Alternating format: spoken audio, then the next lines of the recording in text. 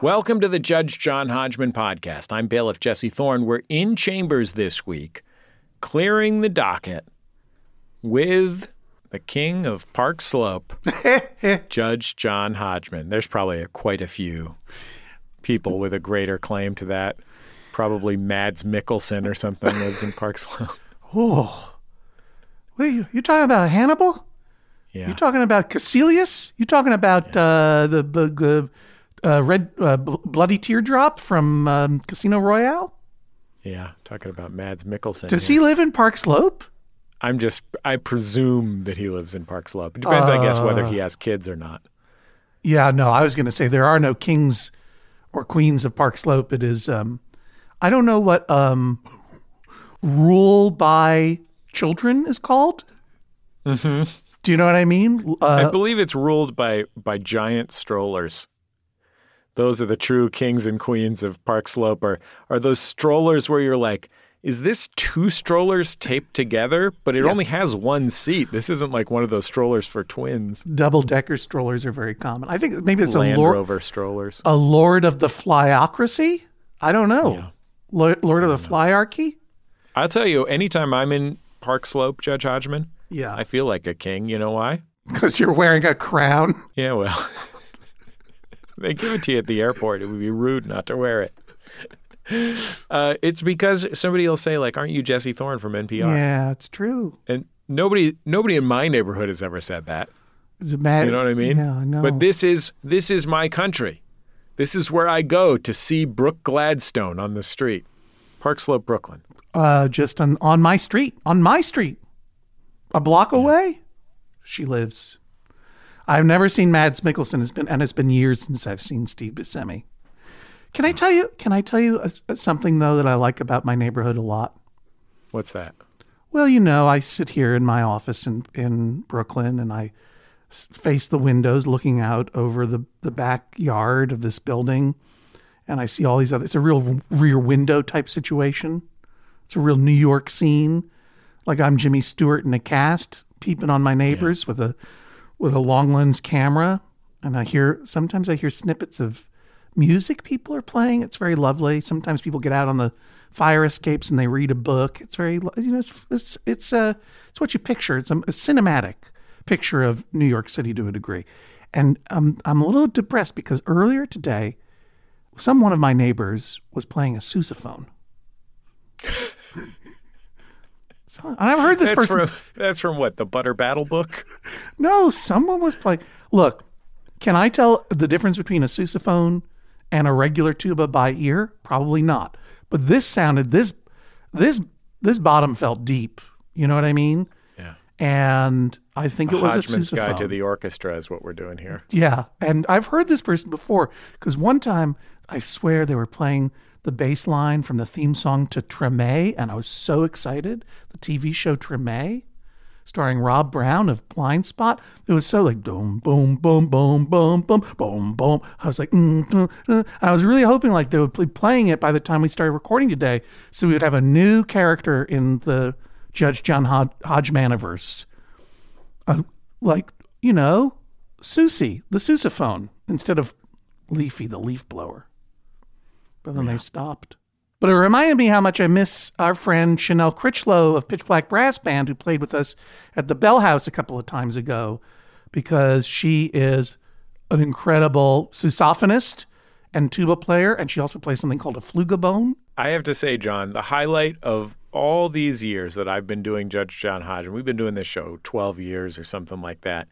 I'm always glad to see my friend John. I'm always glad at funny things that happen on the show, but truly the highlight of the entire run of this program for me was that time when I saw the Pitch Black Brass Band huddled backstage around a phone playing a YouTube video, but I couldn't tell what it was. Right. And then in the next song break on our live show in Brooklyn, they came out on stage and spontaneously played the theme from Night Court. They had learned it between shows. They had learned it. They did a song They did a song. It was within the same show, John. It wasn't even between shows. Oh, really? They did a song at the top of the show, you know, 15% in. Right. And then we went back on stage. And while we were on stage, they were backstage learning the theme from Night Court because we had mentioned the theme from Night Court. Then they came out and performed the theme from Night Court, which goes hard. The theme from Night Court is great in and of itself. Right. Get a really heavy brass band playing it. It blew the house down. Yeah, it was spectacular. You don't even know until you've had someone play a sousaphone right in front of you at your stomach. You've not lived. Yeah. You've not lived. It's truly spectacular. I think that was the same set of shows where they played Minnie the Moocher, and our friend, guest bailiff, Jean Grey, sang Minnie the Moocher. I had never heard Jean sing, and she is a wonderful singer. Not that I should be surprised.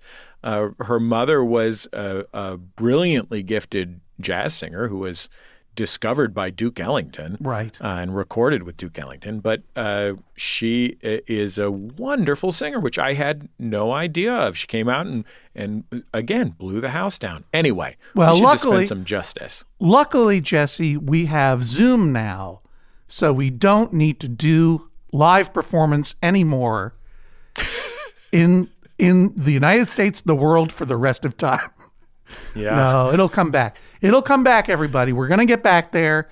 And until then, if you want to check out some really good tuba, sousaphone, and flugelbone content and find out what a flugelbone is, Pitchback Brass Band they've dispersed. They're all doing solo projects. But go check out Chanel at TubaFresh on Instagram. Check out her reels. It's incredible. We're going to get back on the road, John. This is my promise to the Judge John Hodgman audience. Right. Because this is my one remaining life's goal. We will return to Toronto, Ontario, Canada, before they detonate the Rogers Centre, a.k.a. the Sky Dome, because I want to stay in the hotel in the Sky Dome. That's right. That's my only goal in life. I just want to be in the hotel in the Sky Dome, and I need one of the rooms where you can see the field in the Sky Dome when the lights are on. I think that you should be there, as long as they will guarantee your safety. Mm-hmm. I would like you to be there as they demolish it. I want you up there in the hotel room, in the penthouse, wearing your crown as the Sky Dome collapses beneath you, and I want you to just surf the demolition all the way down to home plate in your crown. You know what? They don't even have to guarantee my safety, John.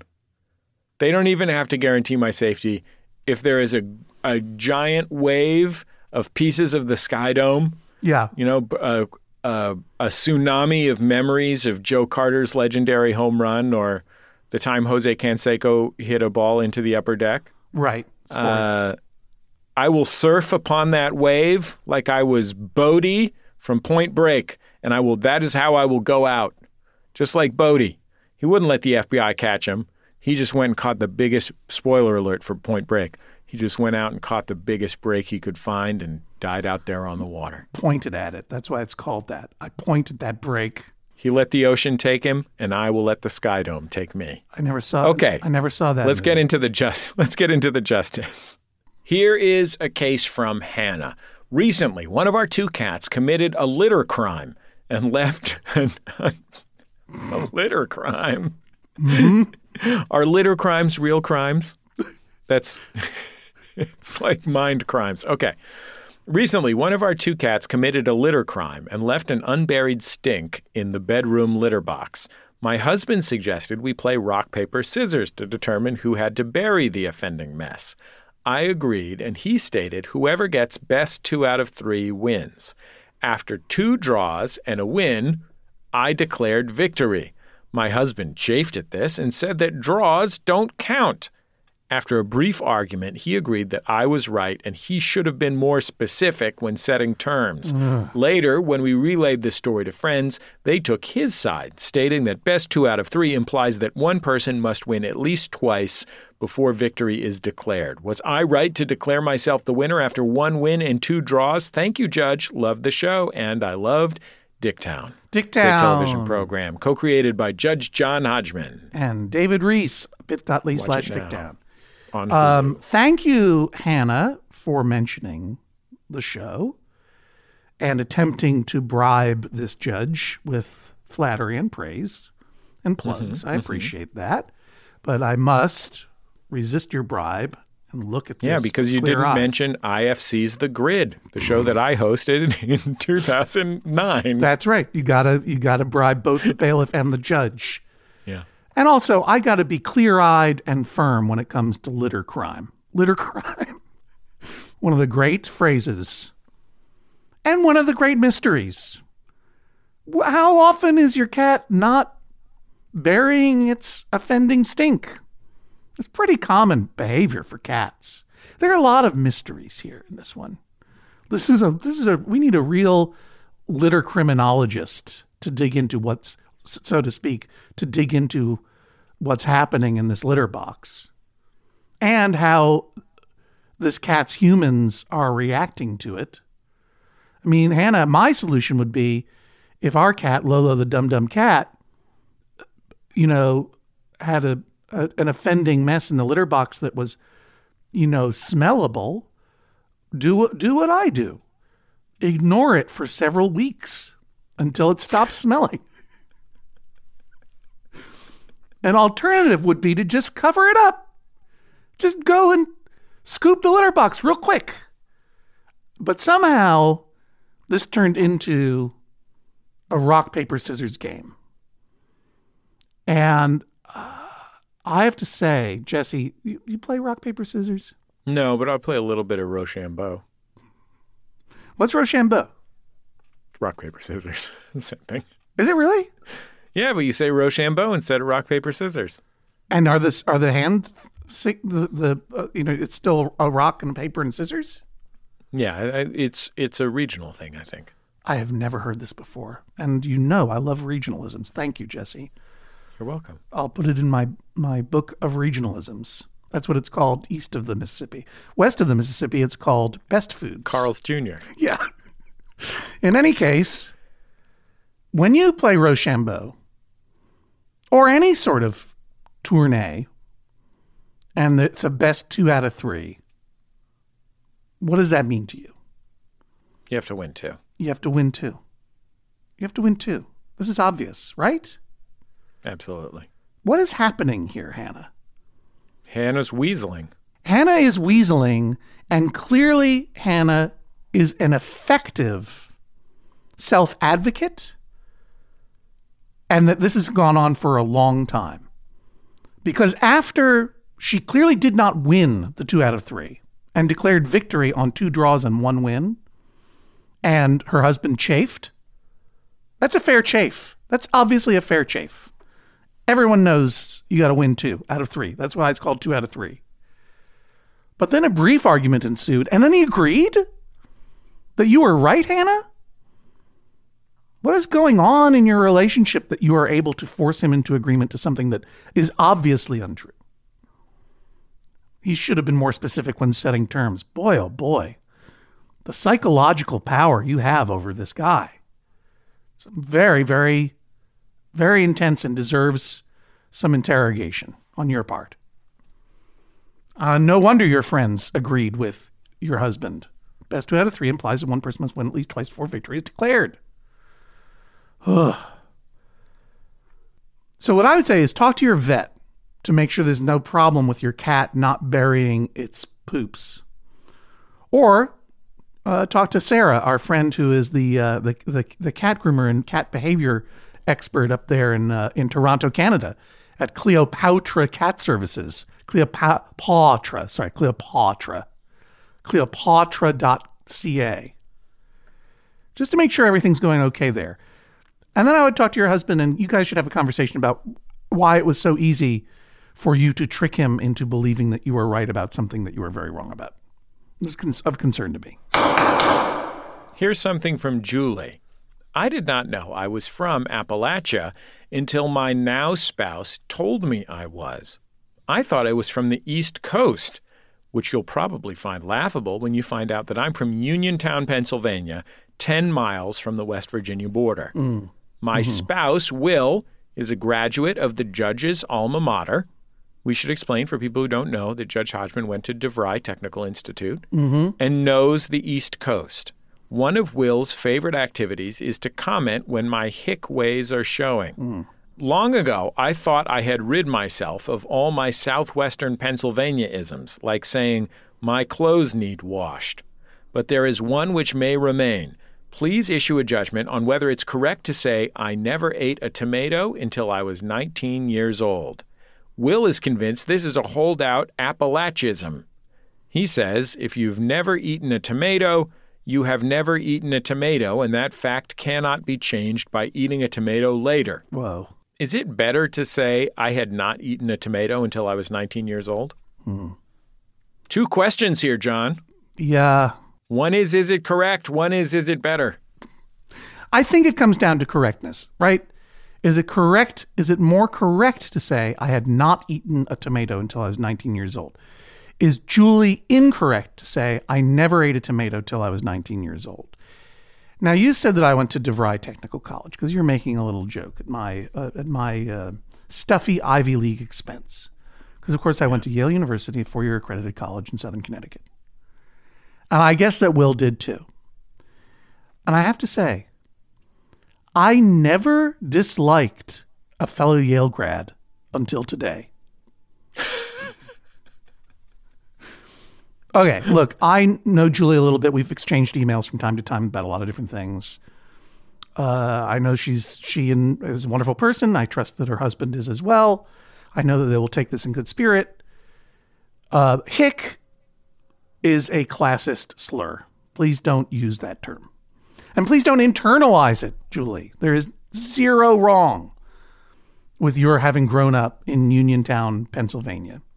And there is zero reason for you to feel scrutinized by your Yale husband for the things that you grew up saying. I'm a fan of regionalisms. You know what I mean? I mean, that's what we call them here in New England, the region of New England that is the southeastern part of Canada. Saying my clothes need washed is cool. That's really good. That's great. That's really fun. I'm really into that. I could start saying that now. Yeah. I never said it before today. You know, I understand what Will is getting at. And perhaps grammatically he has a point, but it took me on multiple readings of the 2 different phrases to discern what the difference was between I never ate a tomato until I was 19 and I had not eaten a tomato until I was 19. There is, I guess, a grammatical difference, but I never ate a tomato until I was 19 sounds extremely natural. It's obviously colloquial.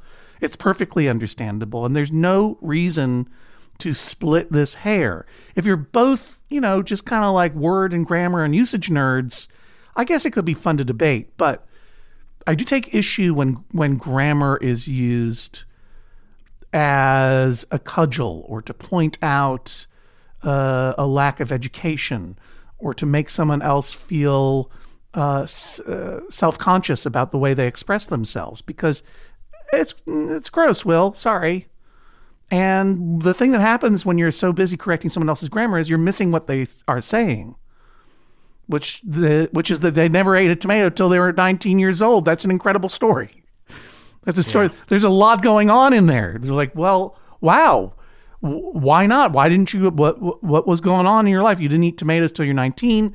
Was it a cultural thing? Is it a regional thing? What was your growing up like? What was it like when you first ate a tomato? What was it like when you? What did it taste like when you finally ate it? Why didn't you call it a tomato, by the way? So listen to what people are saying when they're saying their things, and don't get so hung up on trying to scrub someone's Appalachisms out of them, because regionalism in language is one of the things that makes language fun and expressive. Sometimes I say on this show probably instead of probably or probably. And I had someone write in, and thank you, listener, for listening, but they're like, I noticed you doing this, and I suspect that it's probably you resisting the fanciness of your Yale education. It's like, no. That's just me imitating my wife, who grew up saying probably, because she grew up in Atlanta. I don't know why she says probably. I just like the way it sounds. I mean, you have to be careful when you adopt different regionalisms too, because you don't want to be inappropriately culturally appropriative, right? But what you really want to do when people are talking is not listening to how they're saying it, but listening to what they are saying. And I say you should go ahead and say, I never ate a tomato until I was 19. I think you should say, I never ate a tomato till I was 19 years old. E-T. Don't let Will push you out of that one, because E-T, that's a playable Scrabble word. You go get him. Go get him, Julie. Do you think we have Judge John Hodgman listeners who have never eaten a tomato? Of course. I mean, we have at least a few listeners who live in Europe before tomatoes were introduced from the New World. But leaving those people aside, pre-Cortez people, do you think we have listeners who have never eaten a tomato? Yes. I know for a fact, because I am now routinely getting emails from 8-year-olds and 11-and-a-half-year-olds that, statistically speaking, there are probably some, as advanced and sophisticated as they are, to write me beseeching letters on email of all things.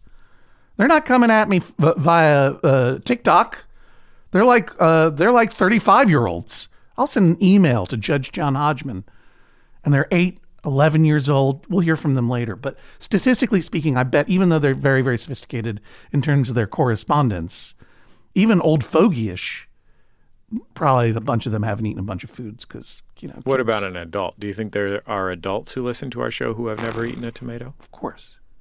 If you've never eaten a tomato, email Hodgman at MaximumFun.org. Whoa, how dare you? Tell us how old you are. How dare you? Why you've never eaten a tomato. You're basically opening the floodgates.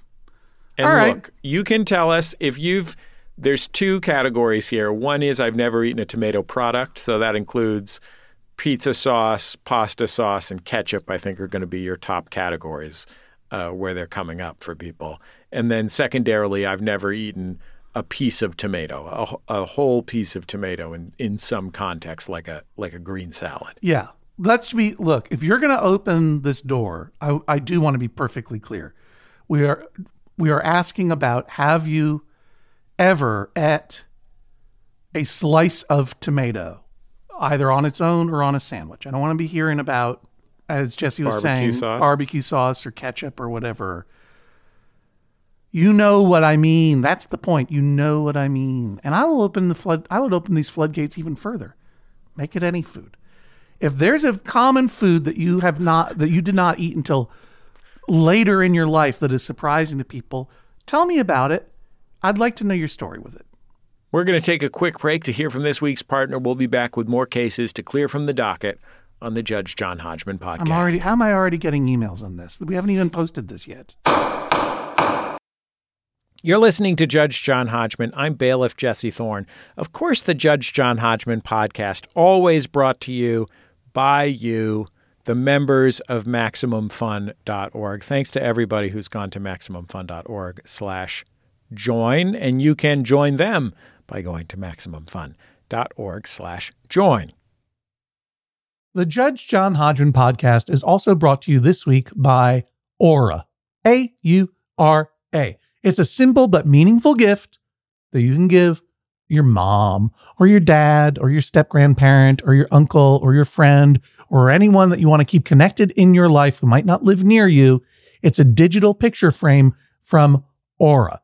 It's perfect for sharing pics of all the things that those friends can't be there for, from family vacations to grandkids' graduation to whatever. I have one of these, and I got one for my dad. And I got one for my mother-in-law, and it's amazing.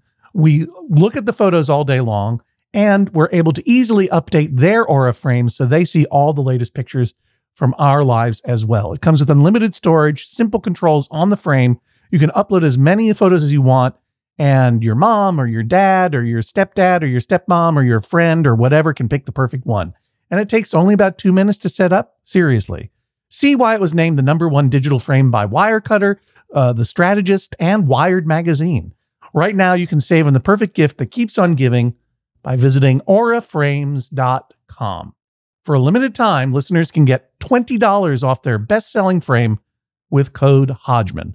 That's AURA frames.com, promo code Hodgman. Terms and conditions apply. The Judge John Hodgman podcast is also brought to you this week by Babbel. Okay, it's 2024. Oh, if hindsight were 2020, I don't know what I would have done differently. All I know is that I'm taking every day in this year and trying to get better a little bit every day. That's what you do. That's the way progress is made, step by step, day by day, bird by bird. And that's the way it is when you're learning anything, especially a new language with Babbel. And if Babbel can help you start speaking language in just 3 weeks, imagine what you could do in the rest of this whole year. Don't pay hundreds of dollars to private tutors or waste hours on apps that don't really help you speak the language. Babbel's quick 10-minute lessons are handcrafted by over 200 language experts, real human beings, to help you start speaking a new language in as little as 1, 2, 3 weeks. Studies from Michigan State University, Yale University, and others continue to prove that Babbel is better. And that's not just the Yale football team putting their thumb on the scale because they love learning Indonesian from Babbel. One study found that using Babbel for 15 hours is equivalent to a full semester at college. Take that, Yale, I guess. Here's a special limited time deal for our listeners. Right now, get 55% off your Babbel subscription, but this is only for our listeners at babbel.com/Hodgman. Welcome back to the Judge John Hodgman podcast. We're clearing the docket this week. We have a case here from Teresa. My partner will frequently flash his headlights at cars who are changing lanes ahead of him. Then he becomes angry when they cut him off. He believes he is communicating to other drivers, "Don't go, I'm driving here." That's a 1978 New York movie. "Hey, I'm driving here. Don't go, I'm driving here." He also flashes his headlights at people who are waiting to pull out of driveways or roads, and this causes great confusion. But I was raised by a trucker who taught me the etiquette of flashing headlights means you go or you're clear to change lanes. We have discussed this with many people, and nearly everyone agrees with me. The one glaring exception is our friend who is originally from Argentina. I am from the great Commonwealth of Massachusetts, which maybe is in Argentina. I don't know where that is. Right. And my partner is from Colorado. Is it possible that there are regional differences within the U.S. as well? Jesse, do you know one of the funnest things I ever found out from Wikipedia was? I don't know. Because I've looked up the etiquette of flashing headlights before. Because it is fairly mysterious. Because it's hard to know what the person means. And I learned from Wikipedia that certain car manufacturers, in their manuals for the cars, refer to this as using the optical horn.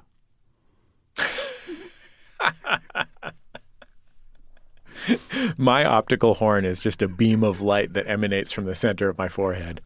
I know. The sad thing about it is when you come to Park Slope, your crown covers it up. But here, it is mysterious because it is not fully agreed upon what flashing headlights indicates. And I was very interested in this letter because I was in Argentina when I was 20 years old. You can read about how I scammed money from the Yale Spanish department to go to Buenos Aires to walk around and have deep thoughts. Feel guilty about it for the rest of my life in my book Medallion Status. And one thing I noticed there was that taxi cabs would flash their high beams to tell you to get out of their way. And that's because the streets were very narrow and they would come barreling down them. And I don't think that they had stop signs. So they were flashing those lights to create a visual cue that someone is coming. Be careful. And I gathered from this Wikipedia page that this is true also in other countries like the Philippines and Bangladesh. But on the East Coast, it definitely means you go ahead. Unless you're flashing your lights behind someone in the left lane, in the passing lane, and you're a jerk. And you're telling them, you're going too slow, I want to go faster, get out of my way. But those are the two possible meanings. In the East Coast, at least as far as I know. Now, I know that you're a West Coast driver. We're glad to say, in the Judge John Hodgmaniverse, an automobile expert, our friend the comedian and car expert Rhea Butcher, we've had on the show to talk about car talk before, And they are both a Los Angelino and an Ohioan. So I asked them for their thoughts on this dispute, and here's what they said. Hey, John and Jesse, Rhea Butcher here. Thank you so much for considering me for this ruling. I am honored to bring this ruling to Judge John Hodgman. For me, flashing high beams primarily serves to let a driver know their lights aren't on at night. That is what I was taught. That is my first meaning of flashing high beams. My secondary meanings, meaning the ones I've learned after and continue to use, are to go ahead at an intersection, and then also to let oncoming drivers on a freeway situation know that highway patrol or police are up ahead with radar guns in their direction, and you should slow down. This is the most stealthy definition, and as such, the most rewarding. This is the one I like to use the most, and as always, ACAB.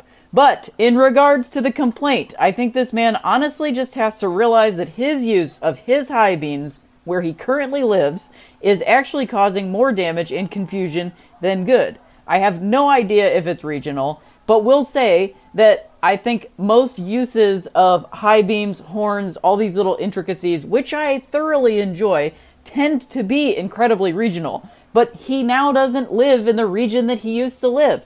And honestly, it doesn't really matter to me. He is using his high beams in situations where a horn honk is much more appropriate, i.e. someone backing out, something like that. We have blinkers to signal turns and brakes to signal stops, but there are no signals to signal I'm going, because the going itself is the signal. So my ruling is this man's use of the high beams is causing confusion on the roadway, and he must adjust to his new surroundings and his use of high beams. If he must use anything, it needs to be the horn, and that should be used as sparingly as possible. Nobody likes a horn. Yeah, nobody likes a horn. You horn, right, Jesse? My experience, John, comports with Rhea's. As an Angelino originally from the San Francisco Bay Area, a lifelong Californian, right, I would say the place where this comes up the most is when someone's lights aren't on at dusk or at night, right? Which happens a lot in Los Angeles. I don't know why it happens so much more in Los Angeles than it did when I was driving in Northern California, but it is astonishing. I know why. Given that do you want to know why? Almost all cars have automatic headlights at this point, I don't know how it's possible that so many people have their lights off at dusk and at night. I know why. They forget to turn them on because they're listening to podcasts. There you go. Yeah. But I would say besides that, the situations in my life where this has come up most frequently are there's a jerk tailgating me who's mad that I'm going 10 miles over the speed limit and not faster. Right.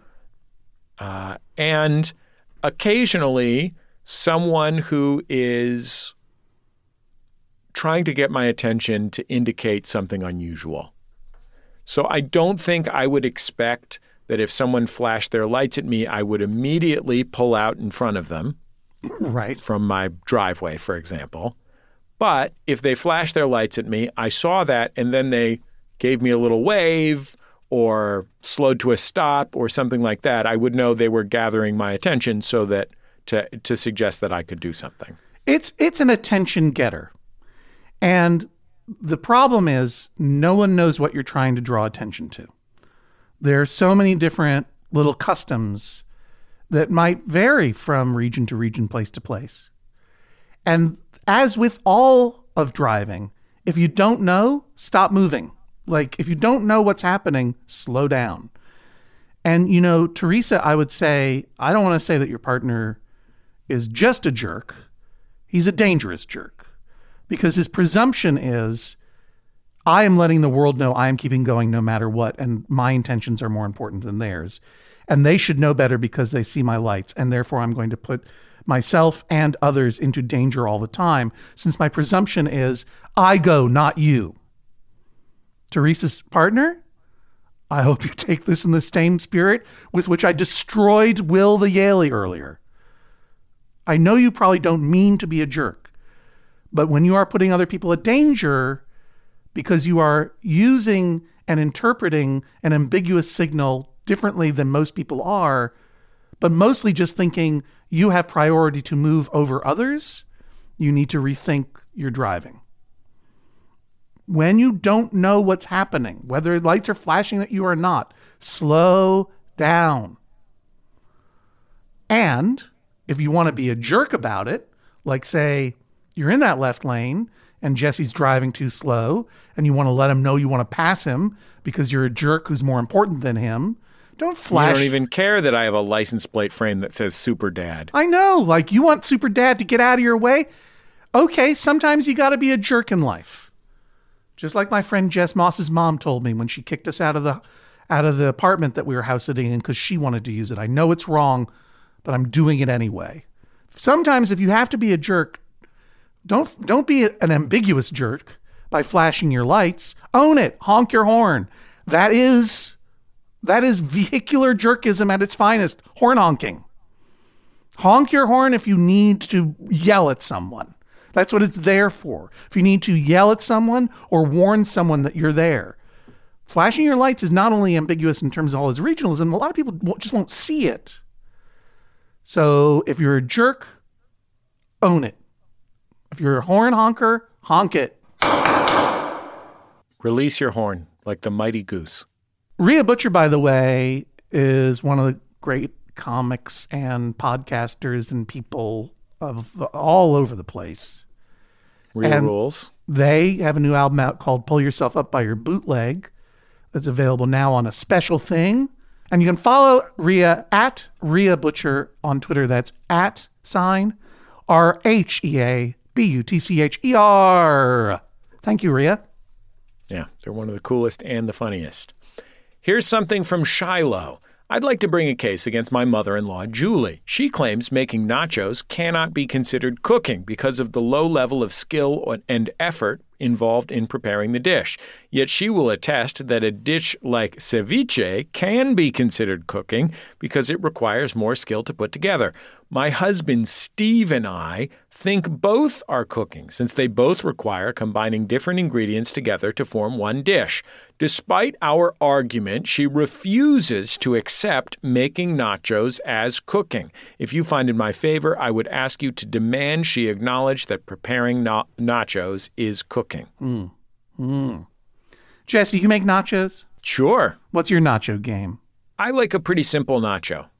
Tell me. I'm talking about refried beans, chips, cheese, and then, sometimes I will top it with a little something extra.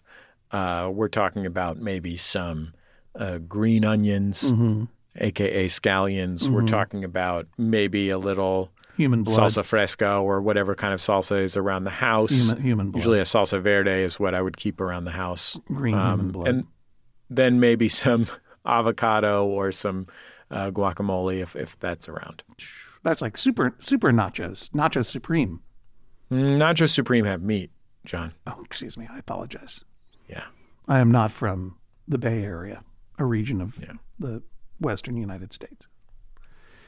Super nachos have meat, John, and burritos do not have lettuce in them. Let me ask you a question. When you're doing your basic nachos, refries, chips, cheese, right? What's your, genuinely, I'm not asking you to prove a point. Like, I want to know, how do you do it? I cook them in my countertop oven. Right. And, I set it to a medium baking temperature, 350 or something like that, and wait for the cheese to melt, at which time, if I've layered the beans correctly, the beans are warmed through. That's the thing. And, you got to layer. some of the chips brown a little. You got to you put down a layer of chips and a layer of beans. Then what? Yeah. A layer of chips? I'm mostly just working on spreading out the beans. That's because the beans will glop if you're not spreading them out. I see Jennifer Marmor's nodding. Yeah, she hates glops. Yeah, she's very anti-glop. But you said something very interesting. You say you cook them in your countertop oven. That's true. Is nachos cooking? I think applying heat and transforming the food are two elements of cooking. I think ceviche Go on. I know where you're going. Involves a substitute for heat, which is the transformation that the acid produces in the fish. Jesse, are you talking about denaturations of proteins? Yeah. Yes. Sure, J. Kenji Lopez Alt. Love you, Kenji, but I can read a thing too. Yeah. Yeah, ceviche, there is a chemical change to the proteins in the fish when you add all that lime juice and lemon juice. It is chemically cooking. It is doing the same things to the proteins, denaturation, you could look it up. That what heat is doing to protein in food, in protein food when you're cooking it, when you're heating it, when you're hotting it, as I like to say. Mm-hmm. What else is cooking? What else isn't cooking? I think it's a stretch to say that making a smoothie or making a green salad are cooking. It's assembling, right? Yeah, that's more of an assembling. I think the transformation element is key, and I think the heat is central to it. But if somebody said to me they were cooking and they made a salad, I wouldn't be mad about it. Yeah, I don't know what's going on with your mother-in-law, Shiloh, that she needs to make this very, very small bore distinction. What's going on here, Jesse? I think that Shiloh's mother-in-law is proud of her cooking and judgmental of Shiloh's. It could be. I mean, here's the thing. So I have to say that even though this is a hair split and kind of an annoying one, I have to say that I kind of side with Julie, the mother-in-law. Really? Yeah, I kind of do. You don't think nachos are cooking? Well, is hotting up something cooking? Yes. You're melting cheese. Is that enough of a transformation? You're melting the cheese. You're browning the chips. True. You're heating the beans. I know. If you heat the beans, I guess it's cooking. Yeah. I mean, I get the distinction that she's making, and I appreciate better now that you've articulated it this way, Jesse, that it may be that she's proud of her cooking and nachos seems like easy trash food. But I will say this. Maybe the problem is that Steve and Shiloh, when they make nachos, they're making trash nachos. Because nachos, whether you call them cooking or not, they're an art form. They're easy to get wrong. They're difficult to get right. There's a balance. I mean, you got to be spreading the beans or else you get the glop. You got to be layering the chips and the cheese in a careful way so that you get all of the stuff as much of the flavor combination as you can in one chip rather than just 17 dry chips and one that has a whole bunch of cheese on it, right? There's an art. True. There is art to it. And I would say that whether or not you technically call it cooking or not, and Jesse, by the way, thank you, my bailiff, you have swayed me. It's cooking. I find in favor of Steve and Shiloh. But whether you call it cooking or not, there is an artistry to it. And I think, as equal an artistry as there is to making ceviche, which I have never done, but I'm going to give it a try. I want to give a shout out to my favorite nachos, John. Please. I grew up eating relatively complicated super nachos at El Toro Taqueria on Valencia Street in San Francisco. But my current favorite nachos are garbage nachos. I live in a neighborhood adjacent to a neighborhood in Los Angeles called Lincoln Heights, and there in Lincoln Heights there is a place called Carnitas Michoacan. Right. And at Carnitas Michoacan, they make nachos with tortilla chips, Yeah. pickled sliced jalapenos. Uh-huh. So far, I'm describing ballpark nachos. Okay. Your choice of meat, Right. carne asada, al pastor, whatever, and cheese sauce. That cheese sauce. And it is so good. The cheese sauce It really is. so good. That really, yeah. Because, I mean, I see And what I you're want to be saying. clear. This isn't some Tex-Mex queso, blah, blah, blah, blah, blah, blah, blah, blah, blah. This is cheese sauce. Yeah. Right. Let me also be clear that when I say that, there is garbage nachos in the world, I'm not saying that you need fancy ingredients to make good nachos. I'm not that much of a Yaley snob. What I'm saying is that there's a skill level to combining the ingredients, whatever they are, such that they are satisfying and good versus junk. And I would agree with you, Jesse, that if like the nachos that you get, if we ever go back to the movie theater, like movie theater nachos, which are, they're just a paper tray full of chips from a bag doused in Cheese Whiz. They have their place, but that's not cooking. I would not call that cooking. John, what about Danchos? What are Those those? are the nachos that my college friend Dan Grayson used to make in his dorm room, which were just chips with cheese on top of them, microwaved. Cooking. What about The cheese is transformed. the cheese is transformed? I'm not sure. If you just heat it and there's no transformation, I'm not sure.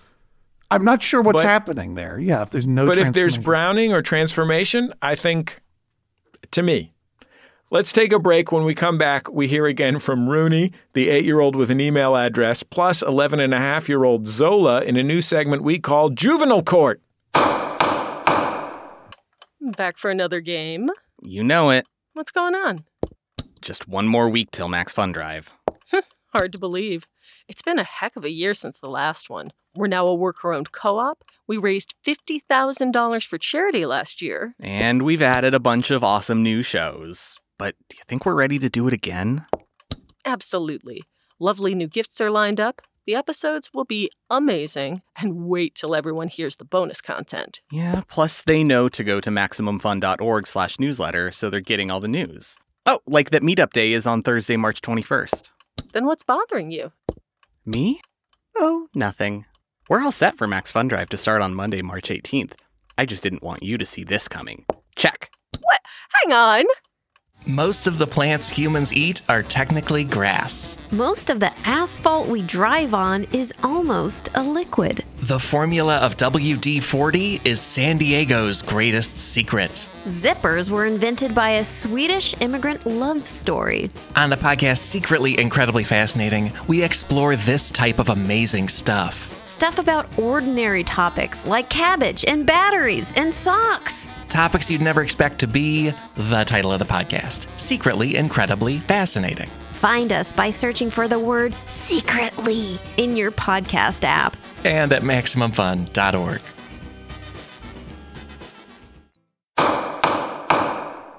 Welcome back to the Judge John Hodgman podcast. We promised Juvenile Court, John.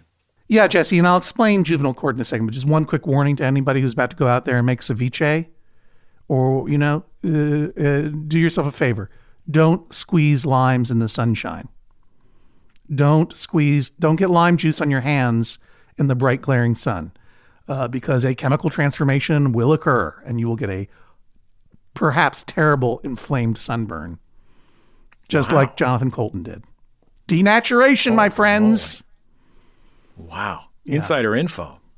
Now, yes, earlier we were talking about Rooney, who wrote in last week on their own email address, 8 years old, to bring a case against their dad who didn't want them to make their own avocado toast. And I was a little unnerved by an 8-year-old with an email address, because 8-year-olds shouldn't be writing to 50-year-old podcast hosts. Live and play in the sun. That said, I do know that we have a lot of listeners who are young, and I'm really glad that they listen on their own or with their families. They're kids who have disputes. Kids are humans with agency who deserve to have disputes in the world and see them settled. I can't open the doors of our court to 8-year-old live litigants. That's just not where we're going to go. That's a different kind of show. But if you're a kid who's got a dispute... Specifically, that's our sister show, Dr. Game Show.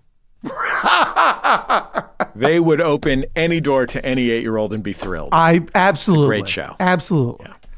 But if you're a kid and you've got a dispute, you deserve to be heard. So go get your email or your quill and your parchment. You can write me a letter. Yeah. Pull your parchment out of your briefcase, Judge John Hodgman, listening 8-year-olds. Pull your parchment out of your briefcase, Judge John Hodgman, who was an 8-year-old. If you can take a moment away from watching Taxi. Yes. Go ahead, and from time to time we will deliver you justice. So, what's the first one we got on the docket? Here's a case from Zola, who is 11 and a half. I, Zola, child of Fred and Ashley, am an animal lover and would like to add a new creature to my collection. Currently, I have 2 guinea pigs, 2 rats, and a tank full of fish. We also have 2 family dogs. I have done my research and feel that a Madagascar hissing cockroach is the best option for my next critter friend. My parents disagree. I need help convincing them this is an easy-to-care for, harmless creature with a short lifespan and a good option for me. Thank you, Zola.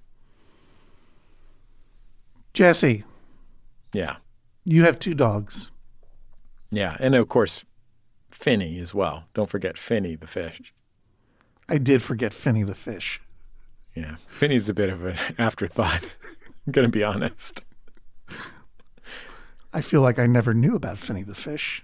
Finny's a beauty. Swims around in that little tank of his, shows off those fins. Oh, is that why he's named Finny? No, he's named after Albert Finney. My son is just a really big Albert Finney fan. Loves Cassavetes movies. Let the record show, as great an editor as Jennifer Marmer is, there was no editing in Jesse Thorne's response. He went right to Albert Finney. There was no, hang on, let me think of a good joke for this. There was no, even a pause. It's one of the greatest, fastest replies of all time. Thank you, Jesse, for being so funny and great. All right. Madagascar hissing cockroach. This is something that I would imagine could give some parents some pause, because you got a couple of words in there that are red flags for most people who live in the United States, especially in cities. Cockroach and hissing. Yeah. I think most people have nothing but positive associations with Madagascar. Sure, there's absolutely. Charming animated films. Right. Unique flora and fauna of a beautiful island nation. Yeah. And well known for their hissing cockroaches. Mm-hmm. You know, like at least it's not trying to hide anything, the Madagascar hissing cockroach, right? It's right there in the it's name. Just doing its thing. It's not like it's going to surprise you with the hissing. Me, I'm just a Madagascar cockroach. Of course, adopt me. I'm the best. Yeah. I'm one of those Madagascar silent cockroaches. Yeah. Whoa, curveball. Right, exactly. You know, at least it's not going to take you by surprise when the hissing starts. That's good. It's good to know. But I can understand why there's some pause. I happen to know someone who has not 1, not 2, but a couple dozen of Madagascar hissing cockroaches, as you well know, Jesse, because you've been a guest on my very occasional Instagram live show, Get Your Pets, where I interview people's cats and dogs and other pets. I have a guest, a frequent guest who comes on from time to time, named Danny. She lives in Pittsburgh, what she calls hell with the lid off. She has a job, which is incredible, which is she and a crew of other volunteers go out and clean up illegal dumping sites where people have just dumped trash illegally. And then she gathers interesting stuff that she finds from, like, just weird, interesting antiques and junky things and signs and stuff that she finds in these illegal dumping sites. And then she posts them on Twitter, and you can buy them, and the money goes to good social causes there in Pittsburgh. I'll give you the link for that in a little bit. But Danny does all of that, plus has a turtle named Haydn, a rabbit named Ampersand, and all of these hissing cockroaches. And I asked Danny whether this, it's like a hissing cockroach. Is this a good pet for an 11-and-a-half-year-old based on your experience? And here's what Danny wrote back. Zola sounds like an awesome person with a great menagerie. I'll remind you, 2 guinea pigs, 2 rats, tank full of fish. Already sort of a William Randolph Hearst situation. Yeah, it's a zoo in there. Danny goes on to say, I can confirm that Madagascar hissing cockroaches are excellent low-maintenance pets. They're gentle, easy to care for, will not be a permanent part of your menagerie if you get just 1. If you get more than 1, you will have cockroaches in your life forever and ever. So, fair warning. I feed my roaches fish flakes, compost scraps, and a product called Fluker's Orange Cube Complete Cricket Diet. Okay, now we have to get one of these things. Yeah, exactly. Now we have Because otherwise, this Fluker's orange cube that I've already ordered is going to go to waste. I ordered the moment I heard the phrase Fluker's orange cube. You ordered one? You paid money for it? My phone was out the second you got to Kurz, and it was hitting checkout by the time you got to Cube.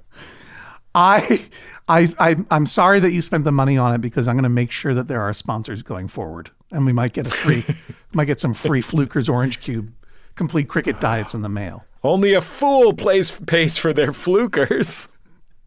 No, I think a smart person pays for the Flukers, because it's obviously the best complete cricket diet there is, the most complete and the best complete, and it comes in the trademark Fluker's Orange Cube.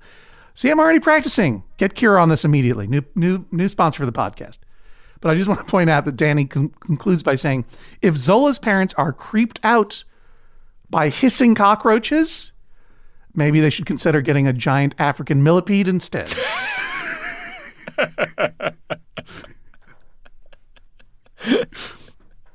Thank you, Danny, so much. Please check out Danny's Trash for Treasures community at Danny Kramer 14. That's at DANIKRAMER 14. Jesse, you will love the stuff that Danny finds in the garbage in Pittsburgh.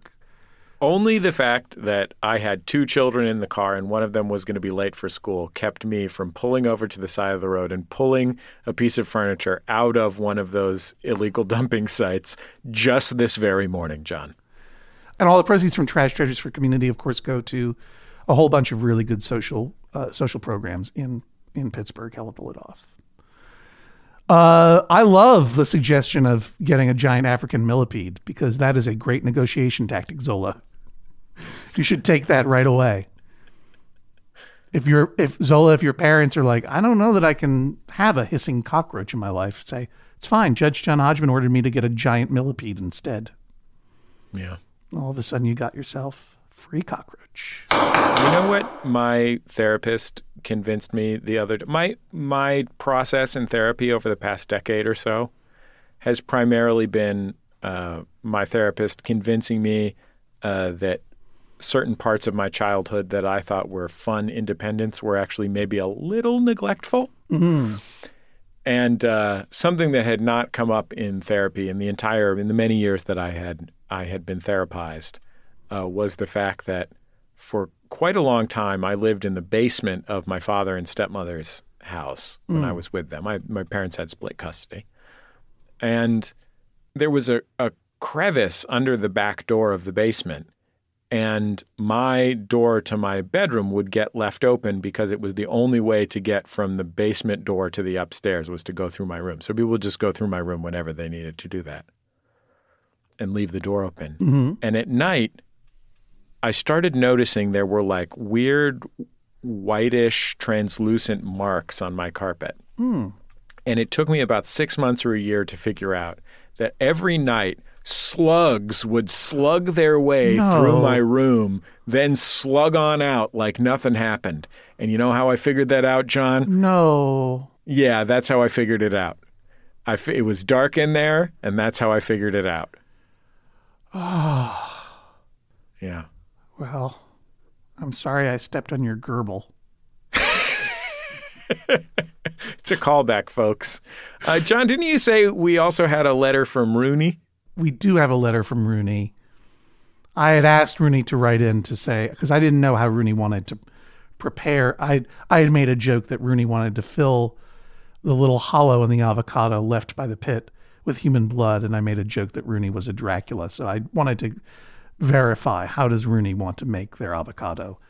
And Rooney writes, I want to peel the skin off the avocados and make slices. But Dad thinks he should cut it into small pieces with a spoon and scoop it out. Dad doesn't like knives, but my mom gave me my knife license.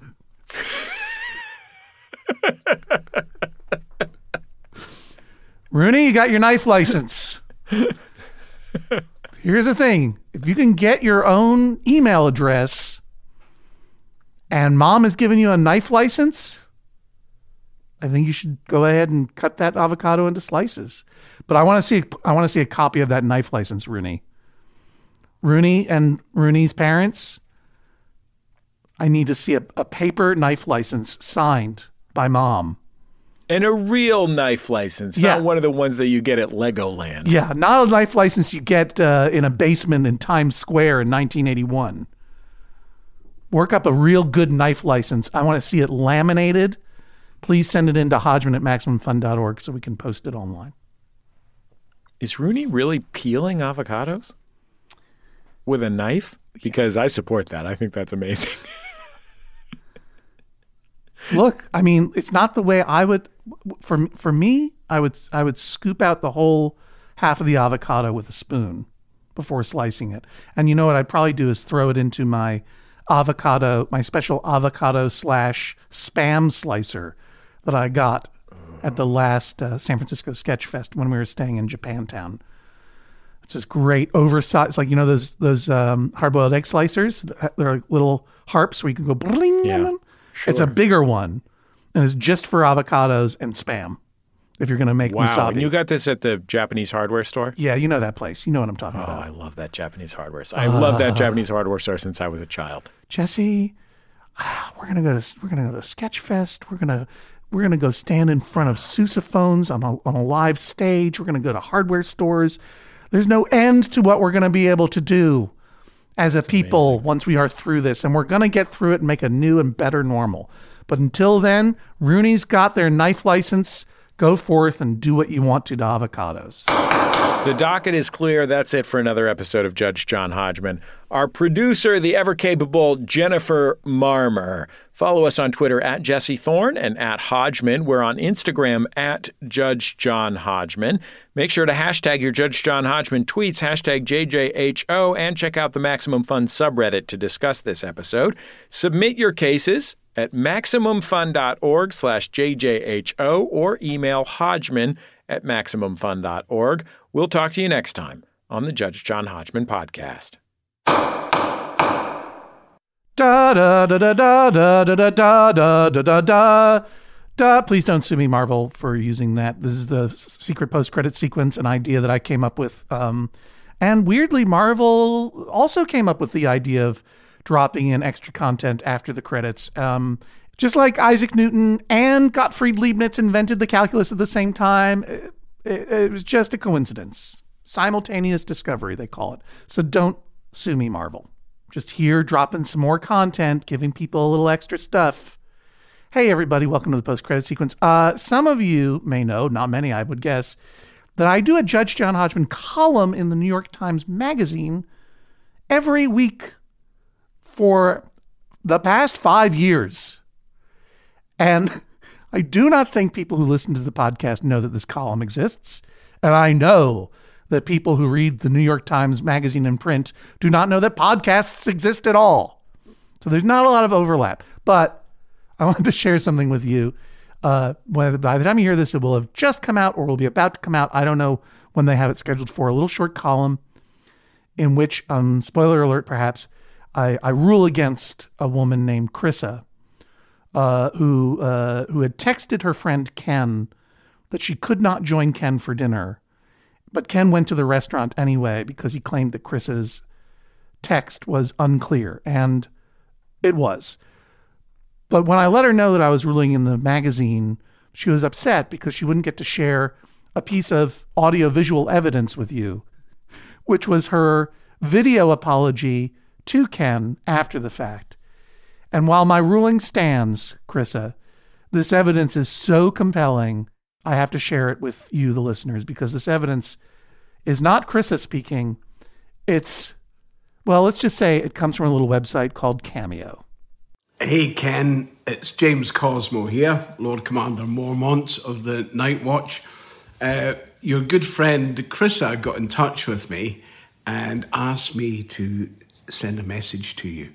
Now, she tells me that she had to cancel a meeting with you, and you didn't get her text and went to the restaurant. That is awful. That is, I've done that. It's It's the most embarrassing thing. Anyway, Chrissa wants to send you absolutely abject apologies.